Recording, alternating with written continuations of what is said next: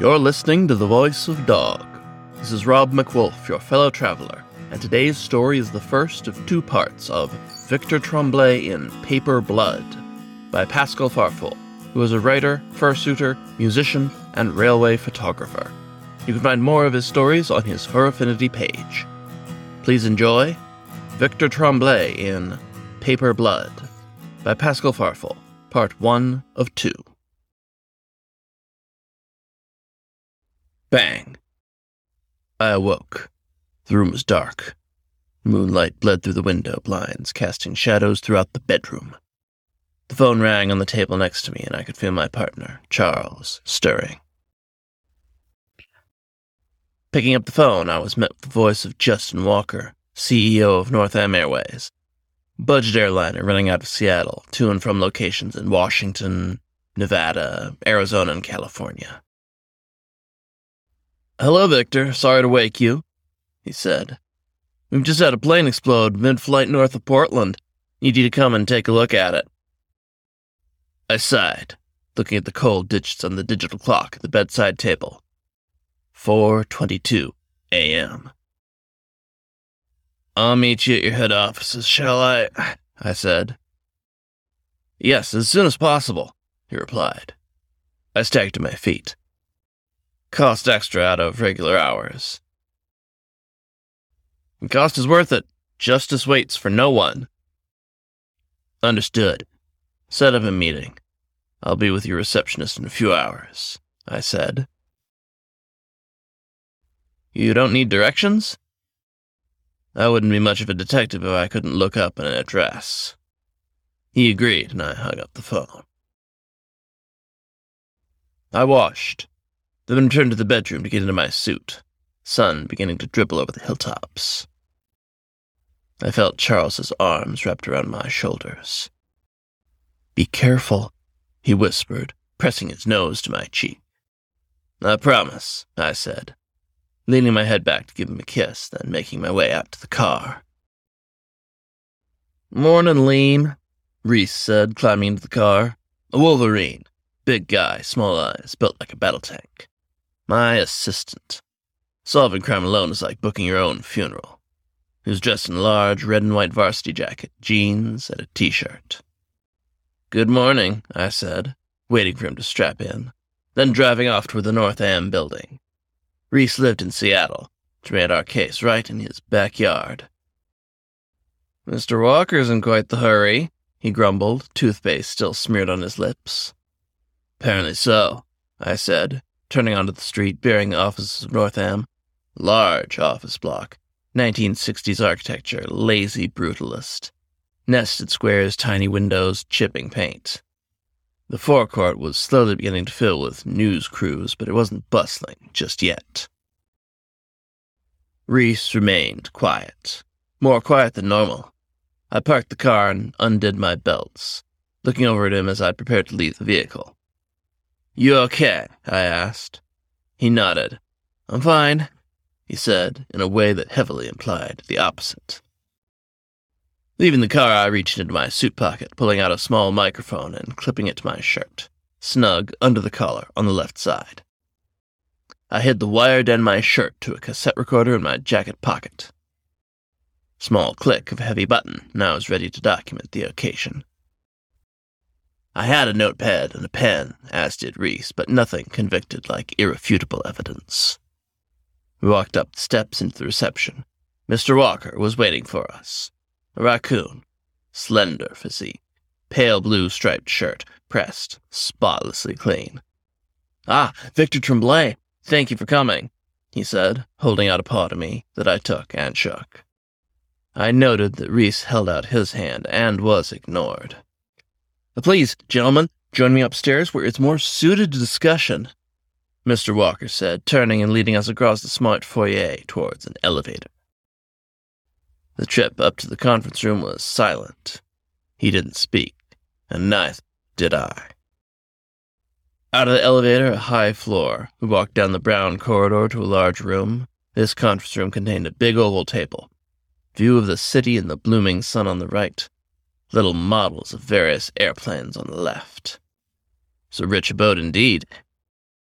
Take a seat, Mr. Walker instructed. We complied. Reese took out his notebook immediately, me following. He sheepishly went to put his away, but I rested a hand on the book to stop him. Why he was so hesitant I didn't know, but that could be dealt with later. Tell me what happened to the aircraft, I said. It was Flight 44, took off from Seattle bound for Tucson, and crashed just north of Portland near the Lewis River, the raccoon said, sitting down. What do we know of the cause? From initial reports, there was a detonation aboard, and the plane plummeted into the ground, he explained. Do we have the black box? They're recovering it now. I nodded. Let me know when it comes in.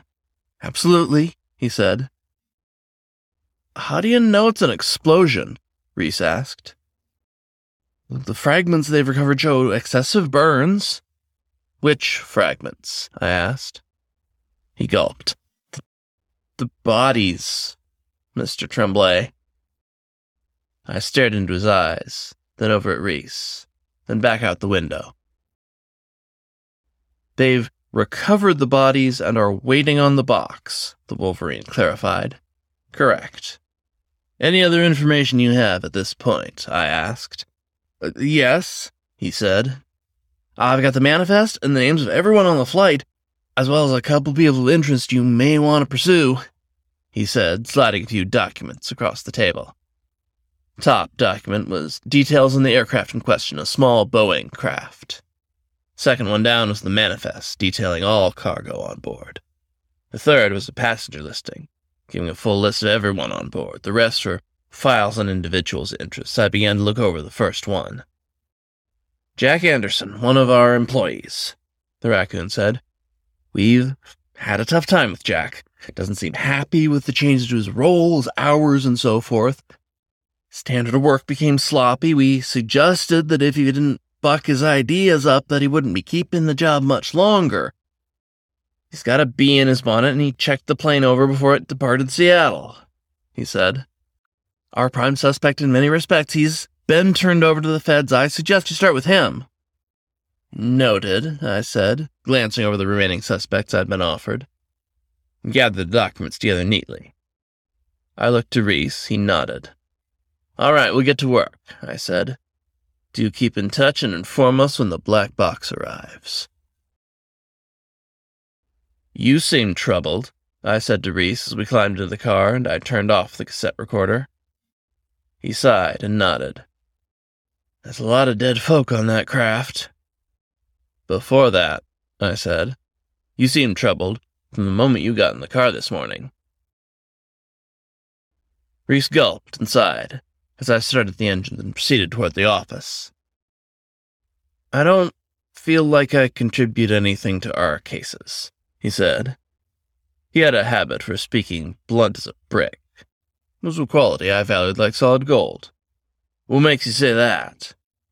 He seemed to mull it over. I could hear him starting sentences, not finishing them. You're the smart one. You got a cassette recorder in your pocket, you ask all the clever questions, he said. I only ask the dumb ones. I parked outside our office block. If nobody asked the dumb questions, I said, then we'd still be banging rocks together. Jack Anderson, flight engineer from North Am Airways for the best part of 8 years. Reese began, reading from a large pile of documents he'd assembled. He used to fly inside the planes, though as microcontrollers in jumbo jets have gotten more advanced, his duties have become an on-the-ground-only role. This seems to correlate with increased dissatisfaction with his work, he said. He was recently threatened with termination of employment by North Am, something it is noted that he took poorly. That's a possible motive. He hates his employer, he's about to lose his job, probably has a lot of bills to pay, and it feels hard done by, I said. Any significant fiscal oddities in his file? Nothing, Reese said, though that doesn't mean he doesn't have a few fiscal oddities in the pipeline. I nodded, bringing a coffee to the table and sitting down. Who else do we have? Bruce Edgar, Reese said. A wanted criminal who made it aboard the plane, we believe, on a faked ID. Do you think he smuggled anything aboard? Possibly. You'll have a tough time asking him. His last known location was in a body bag. I grumbled, taking a sip of coffee. Hard one to rule out definitively, I ponder. What's the presumed scenario?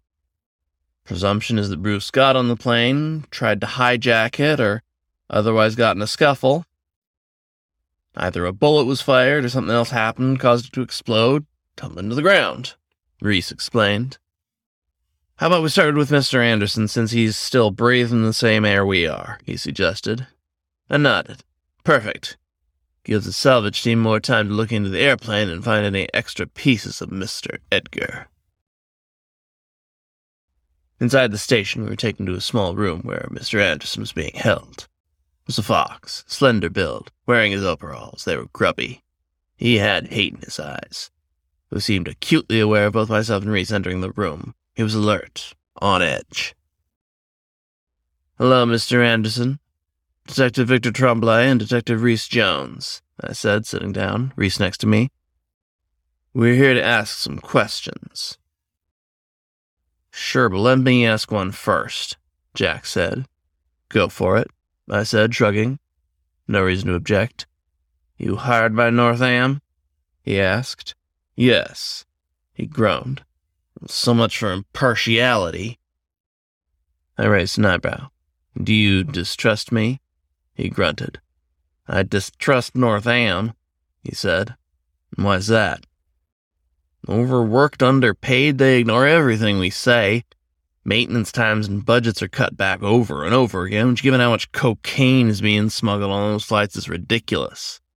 Cocaine? We asked, together.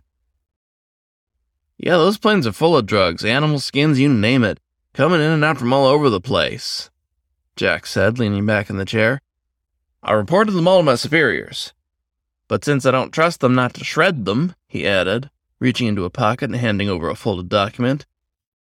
I handed them this report 3 months ago. My superior signed it, stamped it. It's been seen, and it's in the system with a log file. I took it, looked over it, handed it back. He wasn't going to let me keep it. I saw his eyes stare unflinchingly at it the entire time, paw outstretched to receive its return. What do you know about Flight 44? I asked. Runs from Seattle to Tucson, he said. I did the check over before boarding. Checked everything I was given time to, including over a dozen pallets I was told I wasn't allowed to interfere with, but that was normal for Northam. I just figured they were full of drugs, not full of explosions. I nodded. Your problems with Northam, what have you proposed to do about them? I filed a lawsuit a month ago. We have a lawyer and we're going to court in June. Who's your lawyer? Maria Campbell. I can give you her information in the case reference, he explained. With Maria Campbell's information in hand, we got back in the car and headed back to our office. What do you think of Jack? Reese asked on the way. Really hinges on this lawsuit. I'll look into it. You see if you can find the location of the next suspect on the list, I said. Back at the office, Reese looked through the documents as I made inquiries with the local courts about the case reference I was given, and laterly spoke with Maria, who confirmed what Mr. Anderson had told us. Case seems to be real, and though I'm no legal expert, it seems that Jake has a good chance of winning it. If that document about the drugs he'd passed on to his superiors is fake, then he wouldn't have minded me keeping it. Wouldn't have made good evidence because they'd probably be able to spot a forgery, I explained. I sat down at the table where Reese was sifting through paperwork. If he's got a court date with the company that wronged him and he's got a good chance of winning it, why would he blow up a jet plane belonging to them, heavily jeopardizing his case? Reese appended. Exactly. I don't think he did it. It's not in his interest to, I suggested. As for Mr. Edgar, I'm not sure he'd have brought drugs along only to attack the plane. Strange for someone to try to go down with their haul. For that matter, to accompany it on its journey. Surely you'd want to be as far away from it as possible in case it gets caught. Reese nodded. Unless he needed it to be taken elsewhere. Filling a plane with drugs and then hijacking it to get it to where you want it feels like more work than is strictly necessary. If it was trying to fly cocaine and poach skins out to Japan, Australia, Belgium, Brazil, surely you just load them onto the plane going there and have someone on the other end unload. You expect competency? I expect logic. Especially for someone capable of faking ID convincingly enough to get aboard the flight, I stated. That being said, the black box would hold the key on that one. You'd be able to hear it if he burst into the cockpit or any other struggle. But I'd argue that if he attempted something, he wouldn't have put the drugs there, if there are any. Reese nodded. I think the next best idea is to look through what stuff they've found from the craft so far.